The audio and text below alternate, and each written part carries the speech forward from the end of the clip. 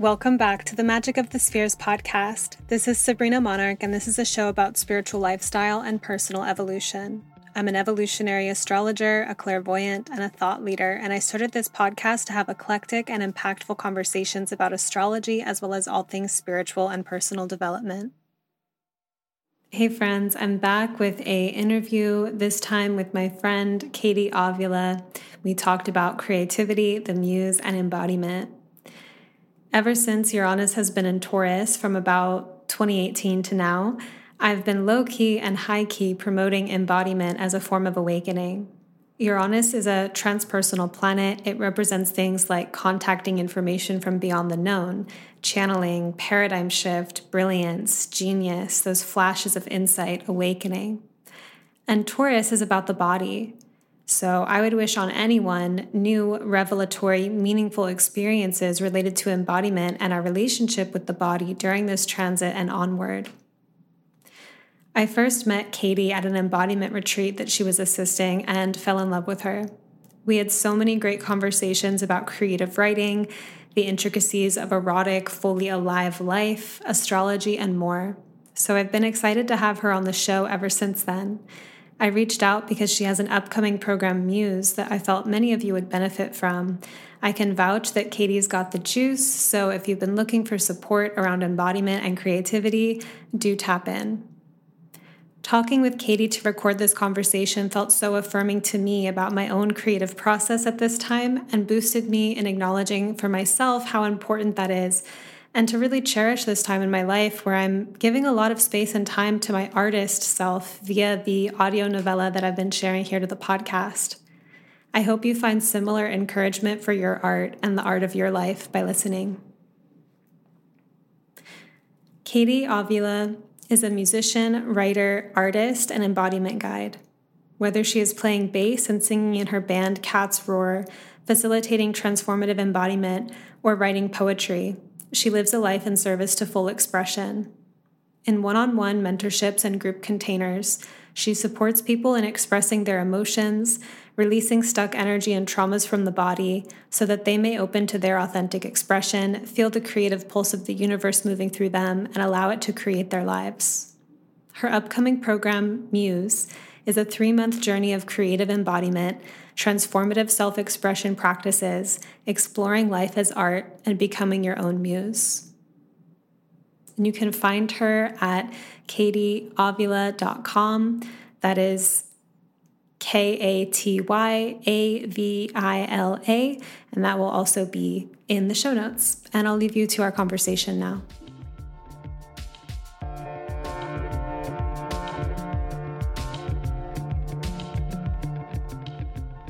Hey everyone, I'm here with Katie Avila, embodiment guide, that I got to spend some time with at a retreat held by our friend Carla Palomino. And we had so many wonderful conversations about astrology and share a path of connecting astrology to embodiment. And you have so many beautiful gifts around that and music and creativity. So I'm really excited to talk with you today. I guess to get started, Katie, I would love to have you introduce yourself and share with us a little bit about your practice and how you came to astrology and embodiment and combining them. Yeah. Thank you so much for having me here. I'm really excited to talk with you. Well, my path to embodiment came from severe disembodiment, living most of my life up in my head, and feeling like there was this longing, this desire to just like exist in a different way. So I began practicing embodiment about 4 years ago. And, it's all been very serendipitous how I've actually come into becoming an embodiment guide and facilitator. It was never what I planned on. But it really just showed me a new way of living that I had such a deep desire for my whole life and hadn't been able to put words to. And I had studied writing for a long time and studied music for a really long time, and eventually had kind of fallen away from music just because of the pressures around creative arts in a lot of ways. And when I began to do embodiment practice, I just felt music coming through me again. Like I would be doing a movement practice and would just start singing. And it really just brought me back into who I feel like I am inherently as someone who loves to sing and dance and express in that way. And alongside that path, kind of parallel timelines, I was like getting a lot more deeply into astrology at the same time and finding out things about myself in my kind of cosmological blueprint that really supported me moving in the world as an artist and as someone who sings and creates and writes and expresses myself in that way. So it was kind of like many different paths all just converged into one. And I began facilitating embodiment circles online during the pandemic. I felt like there was a real need for people to be in their bodies. And I focused those on astrology and on the current transits and whatever the moon was doing at the time. And then more recently have shifted into just more embodied expression, just making more space for people to express themselves emotionally and authentically and creatively. I would love to hear more about this process of it kind of being an innate artist and singer, and how, we as creatives can maybe get locked out of our own magic when the pressure is on, and what it was like to come back to it, like what allowed it to feel free again. Yeah. I have wanted to be a singer since I was like 5. Like it was just one of the earliest things that I knew about myself.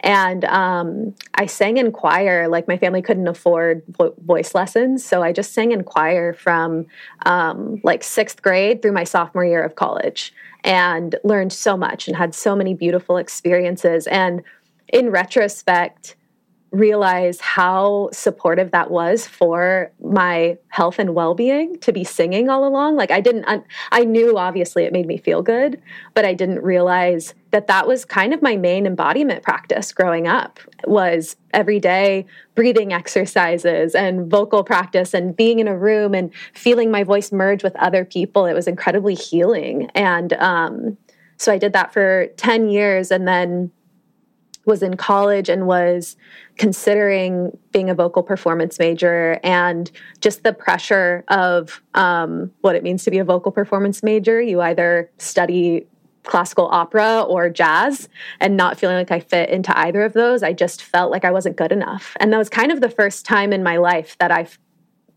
felt that way. I always had this strange confidence about me that I knew I could do things that I wanted to. And I honestly had a director that was pretty critical. And I just let it die. It was kind of the first grief portal I went through too. Like I lost a pet at the same time that I quit choir. And I remember like not really knowing what grief was until that. And after that, interestingly enough, like I began to study writing and creative writing, and it felt like it was just this other outlet for voice to come through me. So it felt really natural and really true. I studied English, got a master's in creative writing, and began teaching English and creative arts at different universities or schools and high schools. And it fulfilled it, but it wasn't the same thing, There was still something kind of missing. And so like I said, I was just like in my embodiment classes and literally feeling this archetype of like the muse coming through me, this one who just like wants to sing and just wants to hear her voice. And it felt like such a homecoming. And also I really feel like the way that it happened was exactly as it was supposed to happen, because I actually let the dream die for like 7 years. Like a long time, like most of my Saturn number. Yeah. Like most of my 20s, I was like, I'm not a singer anymore, which was like a huge part of me. But I think I really needed to let it die so that it could come back in a new way. What were the parts of your chart that you feel connect to your mythos as a singer and performer? Yeah, well, I have a Leo moon, so that feels okay. yeah, that feels really obvious. And yeah, creative expression just has always been so cathartic for me. Like it's one of the only things that before I started getting into more spiritual healing practices, I was always just like, art is what heals me, you know?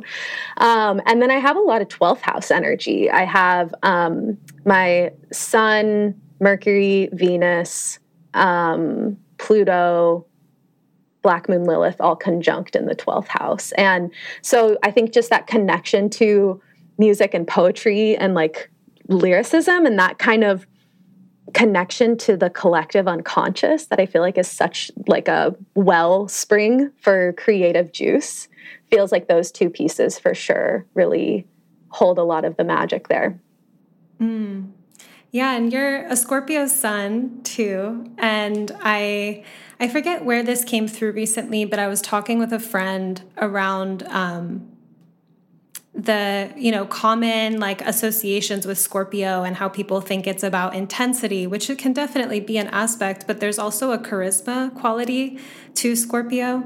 And when I've seen you sing or perform, even casually, like when we were in circle at the retreat, like you do have this magnetic quality and this kind of inviting into the muse or inviting into creativity. And I would love to hear more your thoughts on where creativity can be sourced from. Like, is it coming from this kind of ethereal place or like, how does it come in through the body? Yeah. Well, thank you. I really appreciate that reflection. I think it's a few different places. So for me, one place definitely is just like emotion, just taking the source of the emotion and how it feels and trying to put that into words inherently becomes art. So yeah, I think that's kind of this thing I've always known is like, when I was angry, I would write an angry song, even as like an angsty emo teenager, or when I was feeling that longing, like noticing where I'm feeling it in my body. And so much art or poetry is just like describing sensations in a lot of ways, So I think emotion is like a great source for where to start with creating. I think the two other things that I feel like are really powerful for me. One is the earth, connecting with the earth. It feels like there's just that current of life force energy that comes through me when I sit my ass down on the dirt, Yeah. And even movement with the earth, like feeling the wind through my body, letting it move me. There's just so much natural inspiration that comes from being connected to the earth. But I feel like being connected to the earth in an embodied way, like really allowing myself to be an extension of the earth. I can just feel impulses and instincts, like a phrase comes through and I might write a poem or like a note that I might start humming or tapping, or rhythm might come through. A bird pecking on a tree might, be a source of inspiration. And then the other thing that I feel like is probably most fruitful for me, which I think can feel a little heady, but to me feels embodied, is just like the connection to archetypal realms. I really get a lot of inspiration out of studying archetypes and myths and stories and using them as a lens through which to see my own experience or like a jumping off point. So the album that I just released with my band last September is used the Odyssey as a framework. And it's not about the Odyssey per se, but because I knew that story really well, it gave me access to explore my own mythos, but through this lens of the witches and the sea monsters and the ocean and the hero, and how I related to that. I think that's why I love astrology so much too, is just this like archetypal framework through which I can sense and feel inspiration. Yeah. And I think I could say more about how it is that I actually sense and feel that inspiration within my body and can and then follow it, you know? Yeah. Yeah. I mean, it's a combination of different sensations. You know, I think everyone knows the very general, like, light bulb go off, where there can be this energy, I think, that happens like in the head. And I think people might dismiss, you know, the sensations that happen in your head, but you can really feel your mind. You can really feel the energy that happens through and around your face and your skull and all of that. And so there can be that sensation of inspiration where it feels like a light goes off or a buzz or kind of like I can almost feel like it's like an opening door or something, you know, where you feel something click into place, even kind of mentally. It can be helpful to just track that there actually are real sensations that are there. And it's not just always ideas spinning, you know, intangibly. I often feel, you know, in terms of emotions, like tracking where I feel those emotions in my body and allowing the way that those sensations feel to be the spark of inspiration. You know, when you feel that, I just started writing a song and it says like white knuckles, clenched jaw, like just being able to actually track those sensations in the body and that actually being the inspiration in a way, even if it's about anger or even it's about that emotion. And then I often just like more generally feel inspiration as something that kind of rises from my root, like up through and out of my body. It can almost feel like there's this like surge of energy, maybe from the sacral, maybe even, you know, deeper, like in the root, where if I slow down and I close my eyes and I take a deep breath and I listen and I start with my base in that way, I can kind of follow that energy and follow the way that it travels through my body and out into often my arms and my hands and out into like a pen or what I'm writing with, but also up through my throat and up through my mouth and out into my voice. And it's helpful, I feel like, to have kind of an imagery of the way that the inspiration or the muses kind of move through me in that way. Yeah, that just was really pleasurable sounding. Like it feels like being alive and feeling like we're really inhabiting ourselves. And I think there's something powerful here too about working with emotions creatively, because emotions can be so, like people can feel disempowered by their emotions because they are like a tidal wave or we feel consumed or like we can't control them, you know, like they're a force of nature. And there's so many ways I think that we're culturally entrained, or we might have our own personal psychological patterns around stuffing or repressing emotional energy instead of working with it. And there's something very alchemical about being in the cauldron of these intense emotions and turning it into something. Yeah, yeah. And I feel, you know, it depends.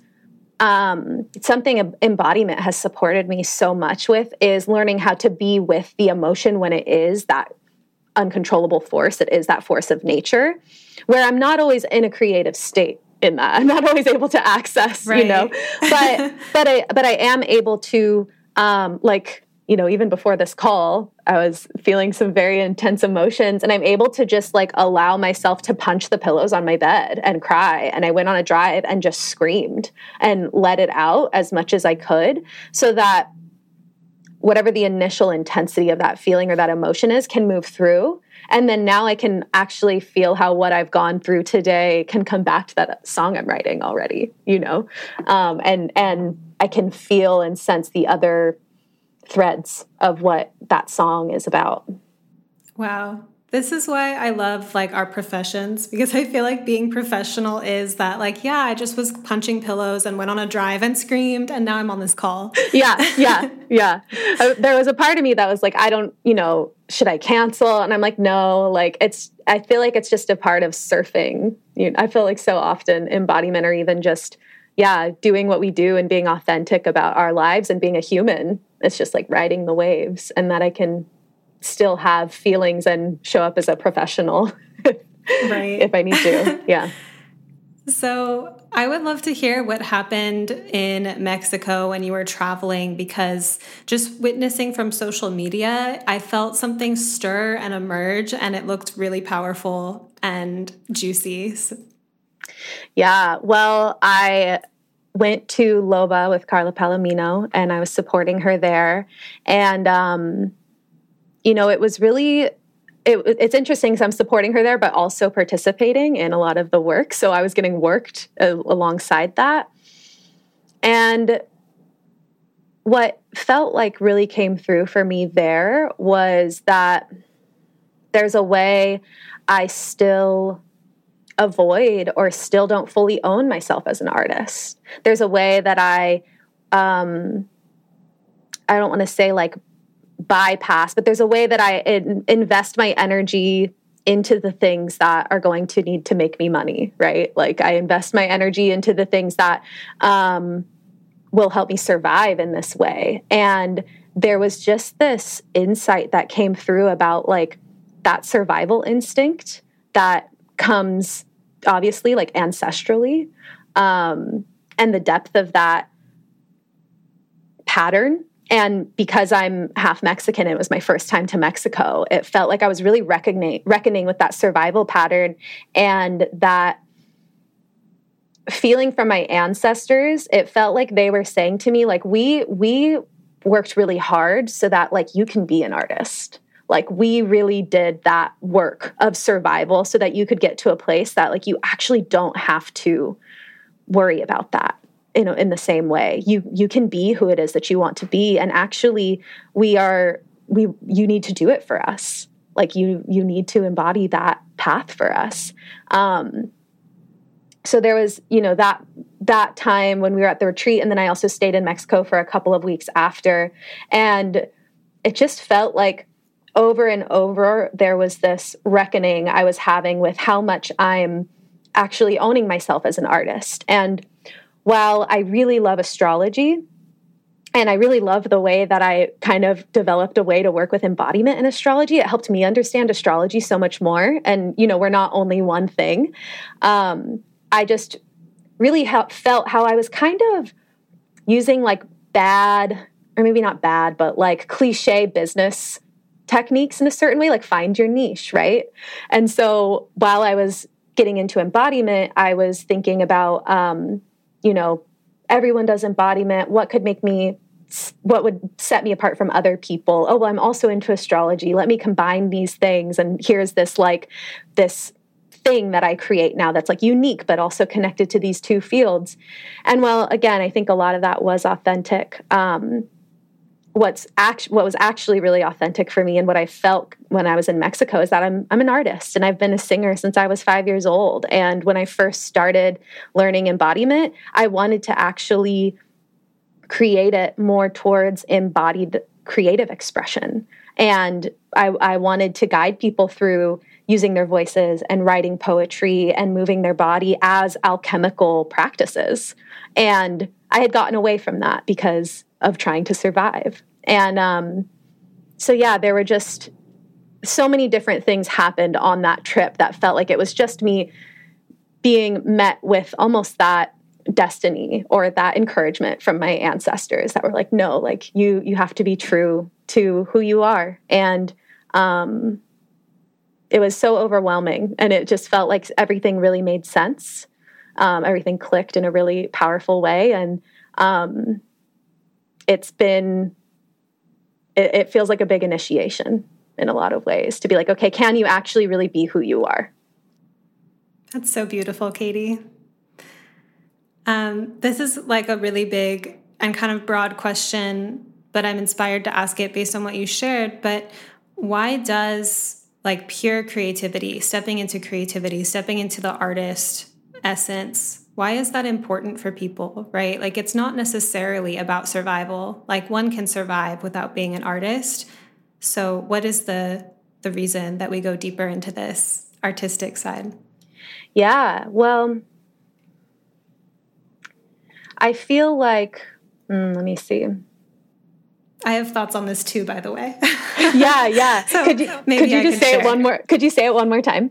Well, What I'm thinking about, I am actually going through a similar process of investing a lot of energy in writing an audio novella. And it's not about making money. Like, my creative energy these days is less about coming up with offerings. And I'm investing a lot of energy in writing something that has nothing to do with making a living exactly, but it is a very important and meaningful experience for me.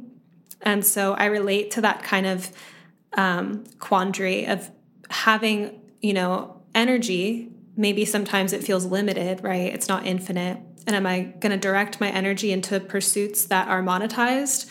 Or am I going to be extravagant and be an artist, right? And I don't think they're completely separate camps. They do come together. I feel like my art goes into my offerings for sure. But thinking about this, hearing what you said, being in a similar process, I'm thinking about, why is being an artist important, right? Like, why is it something to not neglect or put on the shelf forever? Like, why is it that we do it?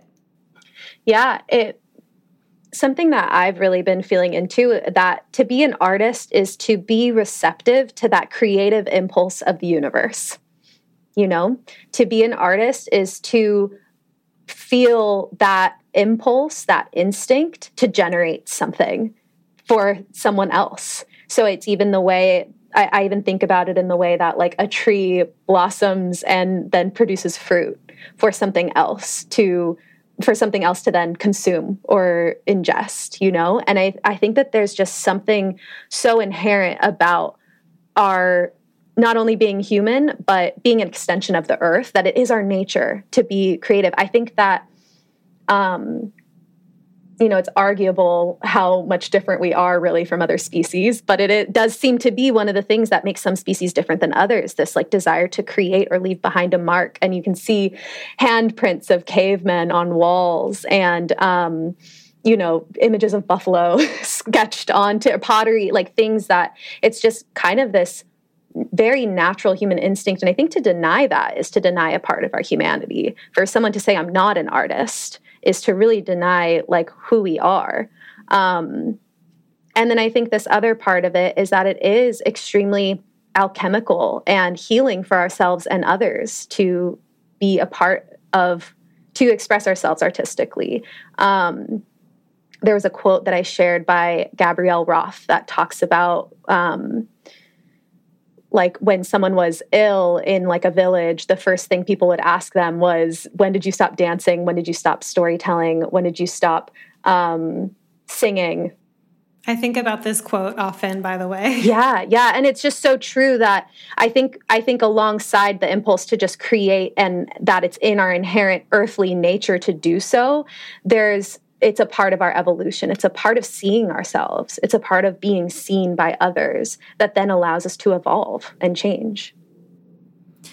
How do you feel like working with embodiment and kind of finding more of yourself expressed has altered your day-to-day life or like your relationships? Yeah. Well, I think some of the most like catalyzing thing for me about embodiment is the practice of not just moving my body, but in the specific method that I've learned is being witnessed and being seen in all of my expression. And so, so often we are not comfortable with allowing all of ourselves to be seen. And I'm still working that edge in a lot of ways.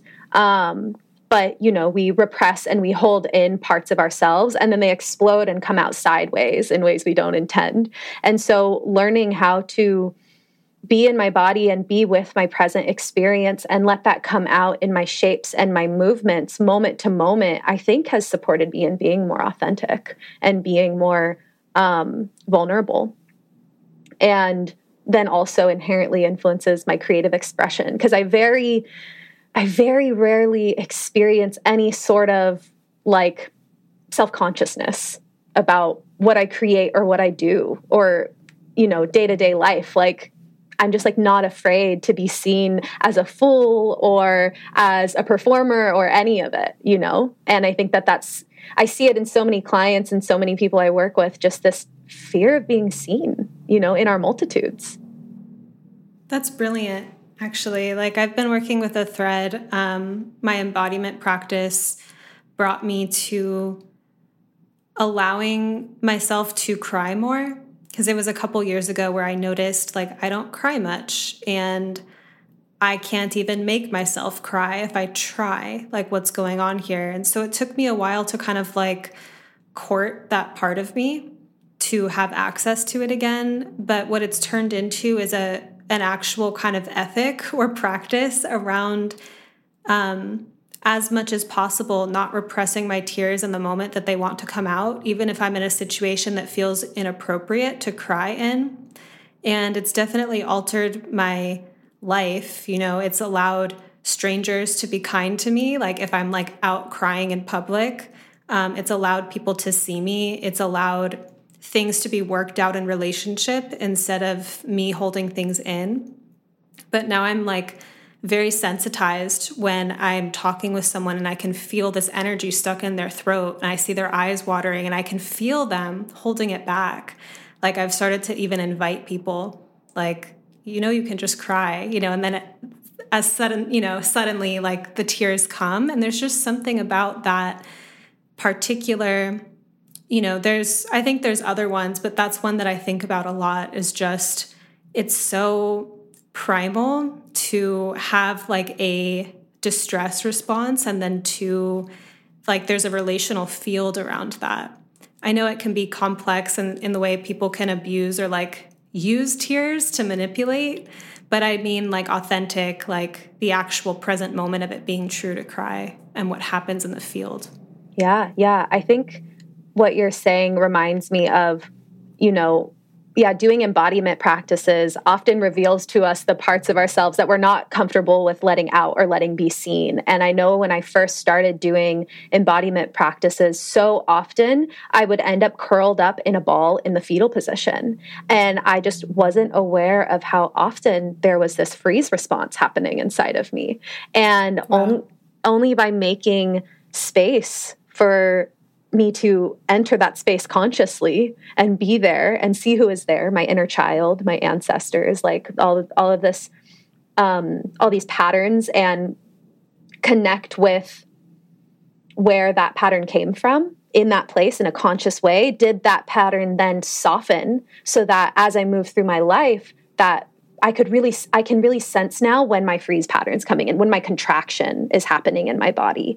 And then it's not ruling my life unconsciously. I can do something to just be aware or invite opening when that's happening. And again, I think that it's maybe there's even a freeze response kind of related to like the holding back of tears as well, right? And that freeze response is essentially us holding back authentically who we are. Right. It's interesting. Yeah, to navigate these things in real time and just the awakening. Like right now, Uranus moving through Taurus has been something I've thought about so much with embodiment, because Uranus relates to breakthroughs and technology, and Taurus is the body. And so what I've been shouting out, as much as I'm talking about Uranus and Taurus, is like embodiment is the inner awakening right now. And just, if we're going through life with unchecked freeze responses, that might be where we're at any given moment, but there's a certain narrative that plays out. And as soon as we start to play with that material and start to open it and shift it, a new life can come forth, like new experiences that we didn't have the same access to before because we were in like a protective space around it. Yeah. I know without a doubt that without embodiment, I would not be able to get up on stages and sing and perform in front of people the way I can now. Like, it started first in a room of 13 women and like being witnessed and held in this very intimate way that now I'm able to move completely differently. There was a whole inner revolution that happened.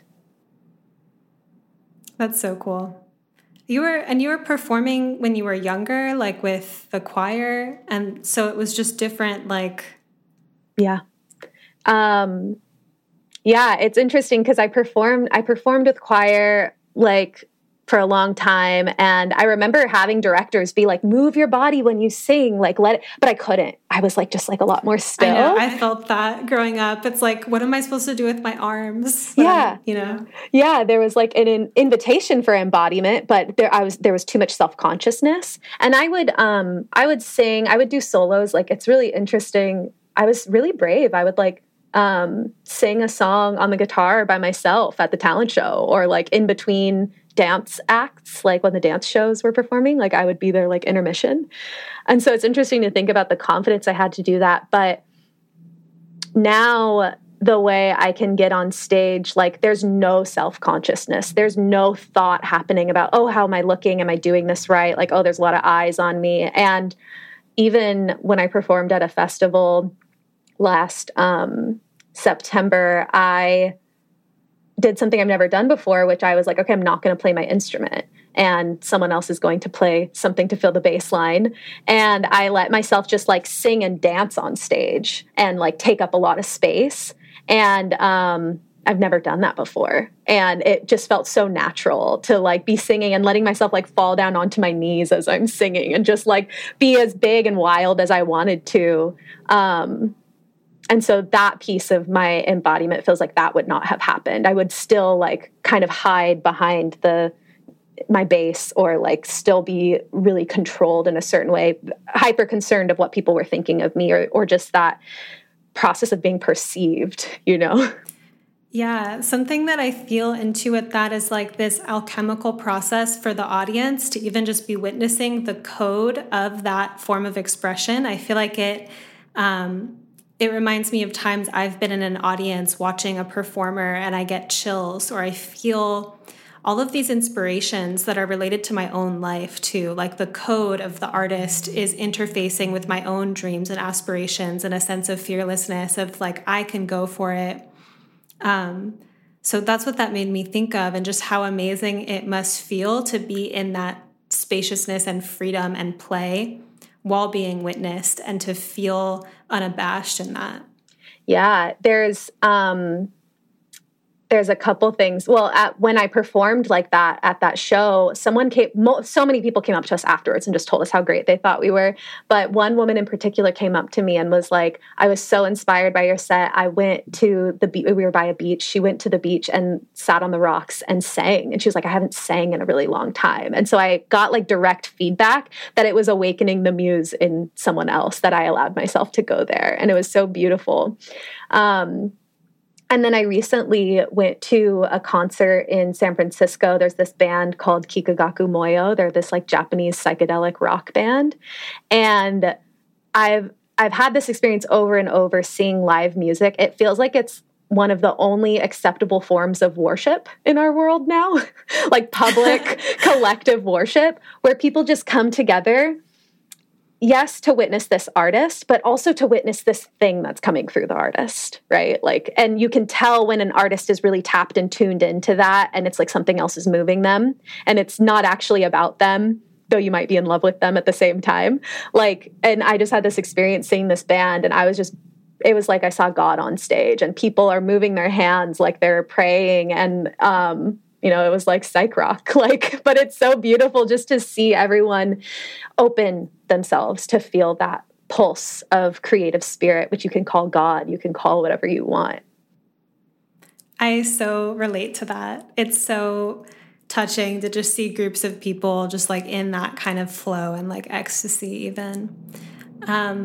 You've talked about the muse a few times, so I want to open that up of like how you perceive courting the muses, or being courted by the muses.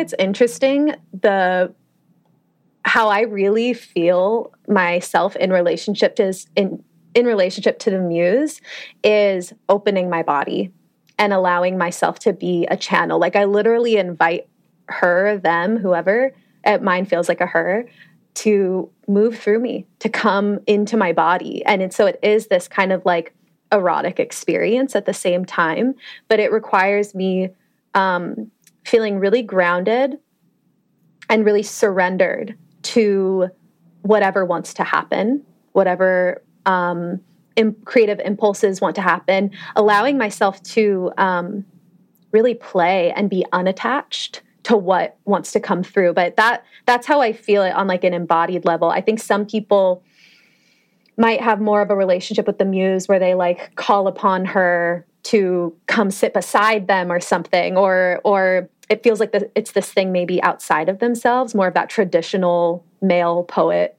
kind of relationship with the muse, where it's like they ask her to come down next to them, but I really ask her to come and possess me and like be inside of me. That's so Scorpionic too. It's like, let's merge fully. Yeah. Yeah. It's interesting because there's so many, I was thinking too about like channeling and how people can have like a very etheric relationship with the muses and what it feels like to actually invite it through the body. I've been connecting with this too in terms of being, having a lot of past as a creative writer. Like that's been my main artistic medium throughout my life. And it didn't start out embodied per se. And there's been different evolutions of it where my body came more online in the process, as well as discovering how to be moved for dance, because I've never considered myself a dancer really until the last maybe year or so. And just to feel that level of joy or passion or like power in the body moving in that way. And it's life-changing because it's not just when I'm making art or in a creative flow, it carries like an energetic trail throughout other just casual, mundane moments of my life. Yeah. I feel my relationship to the muse, it can happen. Sometimes it doesn't happen when I'm intentionally asking her to be with me. It's like I'm taking a walk and a line comes through or a rhythm comes through or something like that. So there's ways that, it will just happen. I feel like when I set down intentional time to be with my muse, which I've been doing for the last few weeks, like having a date with my muses, it's different because there might not be necessarily some inspiration there. But I feel like my relationship with her there is like play. Like, okay, like here's an idea. Let's play with it for 5 minutes. Oh, it's not working. Let's move on to something else. Let's try something else. And let's listen to this song, and allowing myself to follow her kind of like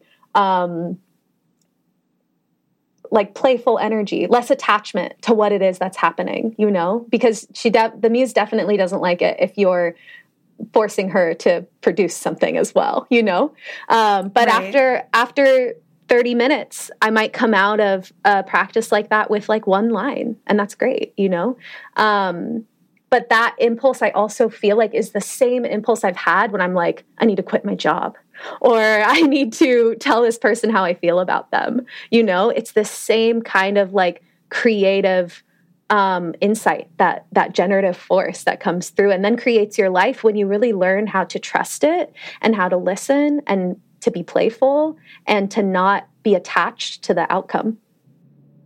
Wow. Yeah. Like just living creatively.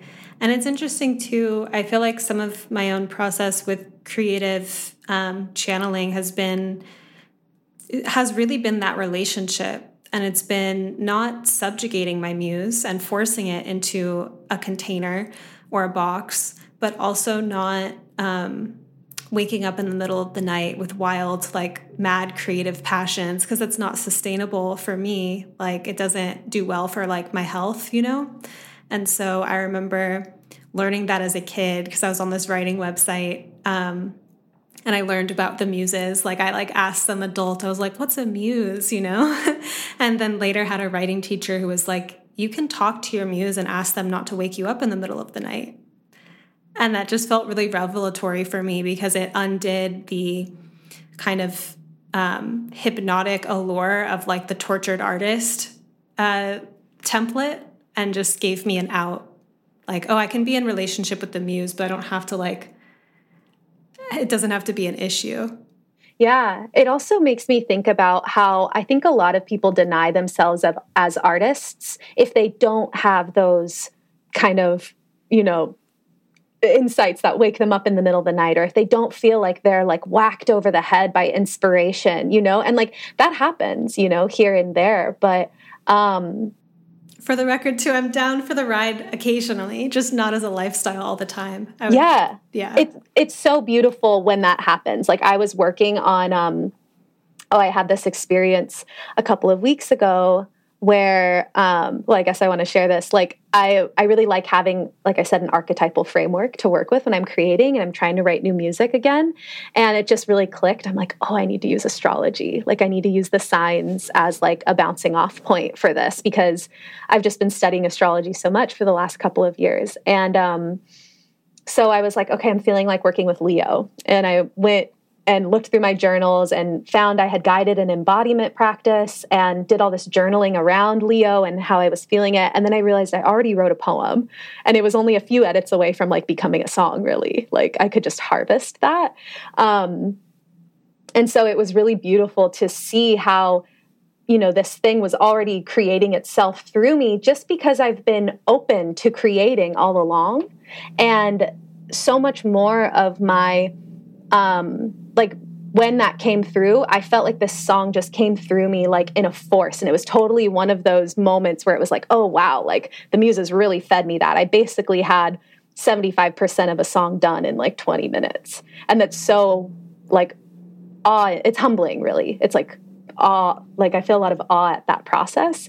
And a lot of the process is also just showing up and playing and working hard and surrendering and trusting and not getting too frustrated all along, Yeah, I feel that from what you're sharing too, this sense of these creative light bulb or like electric, something comes together suddenly, moments do happen, but it's part of a landscape of a practice. And the practice itself doesn't always have to be sparkly or glamorous. It just is a day in the life as an artist. And I think that, when it comes to courting the muses, showing up consistently for them, whether anything happens or not, really feeds them. Like they want to feel that you're in devotion and they want to feel that you're lighting a candle for them and that you're trying and that you're open to receive what they have to give you. But you can't force them to give you anything.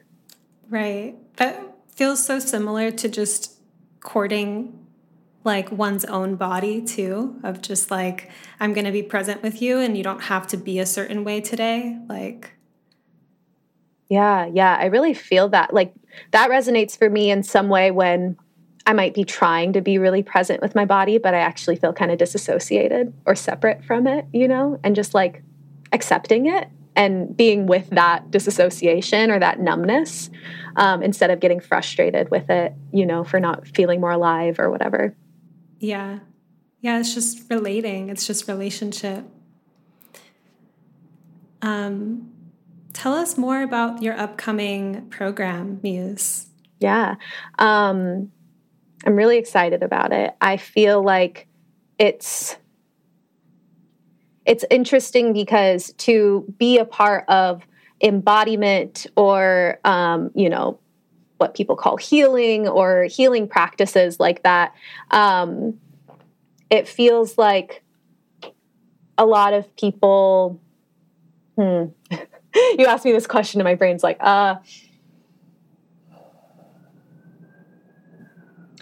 Muse really feels like a remembrance to me of what alchemical healing practices are for humans without needing so many other technologies and things beyond ourselves.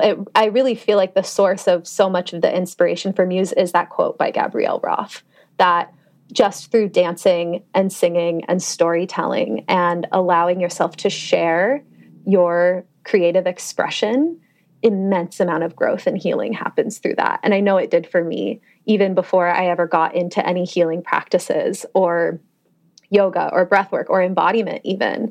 Like just getting a master's in creative writing and experiencing workshops and people seeing me and people telling me how they were moved by something that I wrote.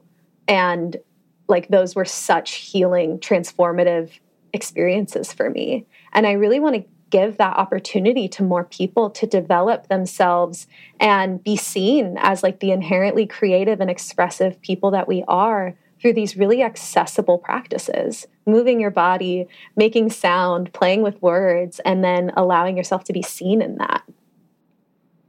just felt so much Leo moon magic in this. Like, I love this placement. Like, Leo moon is one of my favorite moon placements because I feel like there's this, definite creative pulse, but there's also a reflective creativity. I feel like Leo moons reflect the brilliance and creativity in others, and there's a nurturing quality in that. And it reminds me of the nurturance of child's developmental psychology of like how important it is to be seen, and how when we're seen, it's easier to integrate parts of our nature into our self-concept instead of putting it into shadow and repressing it.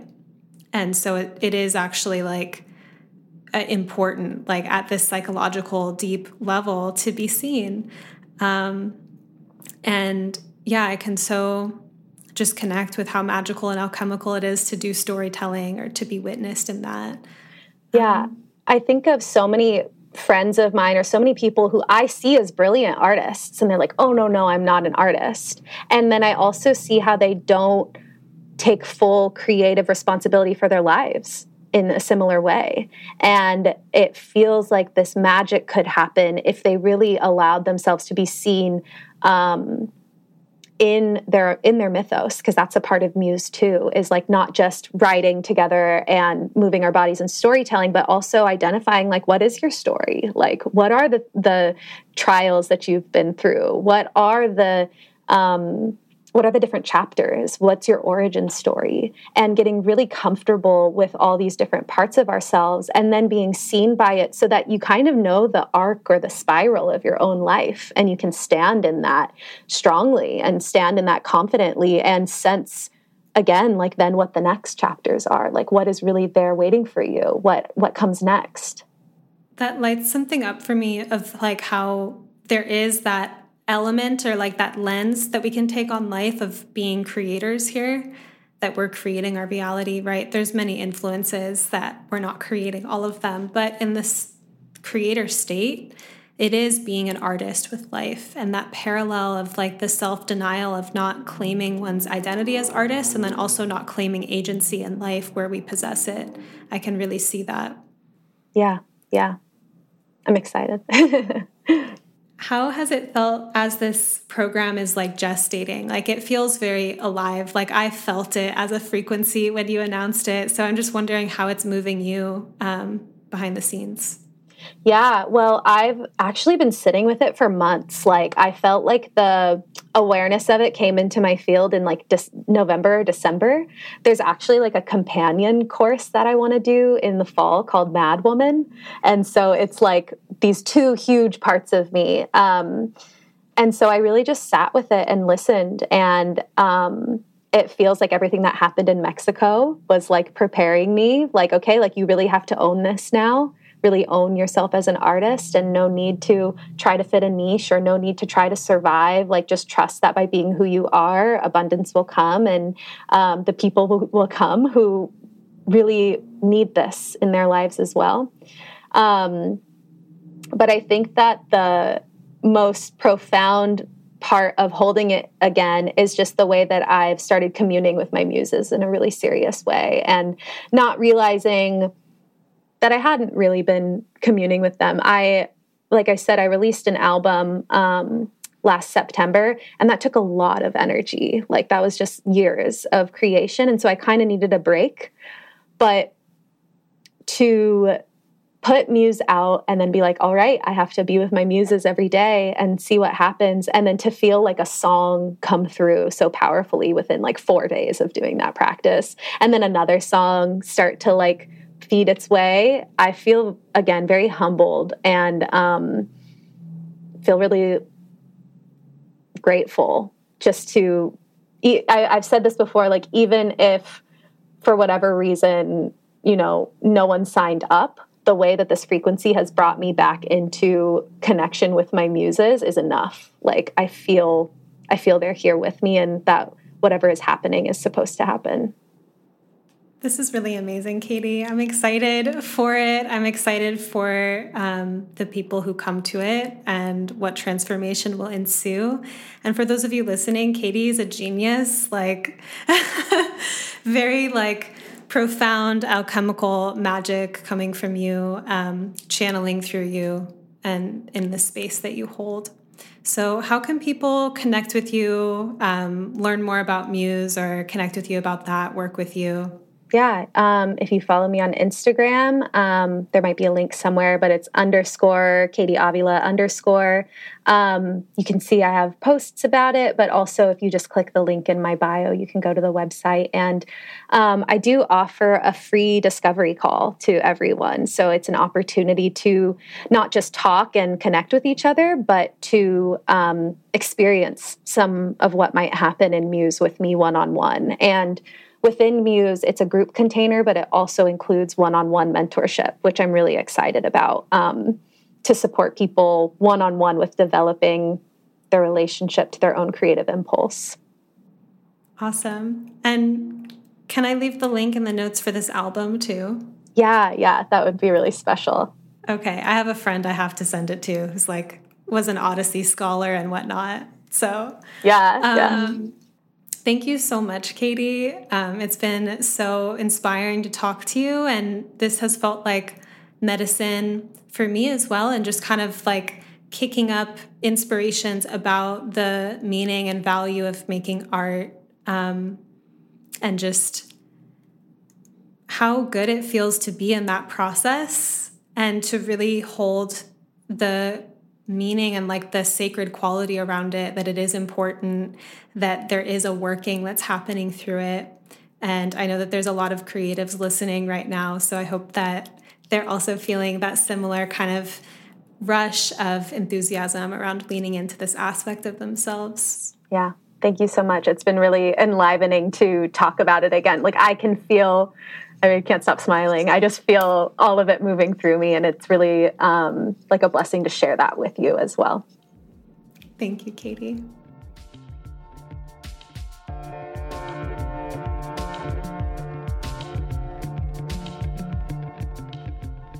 Thank you for listening. If you've been enjoying this podcast and you have something to say about it, I would love to read your review on Apple Podcasts or iTunes. If you take a screenshot of your review before you click submit and email it to me at sabrina@monarchastrology.com, I'll send you a resource library about creating and elevating your reality. This library contains several hours of content about the intersection between kind of create your reality teachings and astrology. And it includes one of my favorite talks I've ever given called Leo and the Evolution of Alternate Realities. Thank you so much for listening. Your reviews really support the growth of this podcast, as well as your word of mouth when you share this podcast with friends or post it to your stories on Instagram and tag me at Sabrina Monarch. Thank you so much.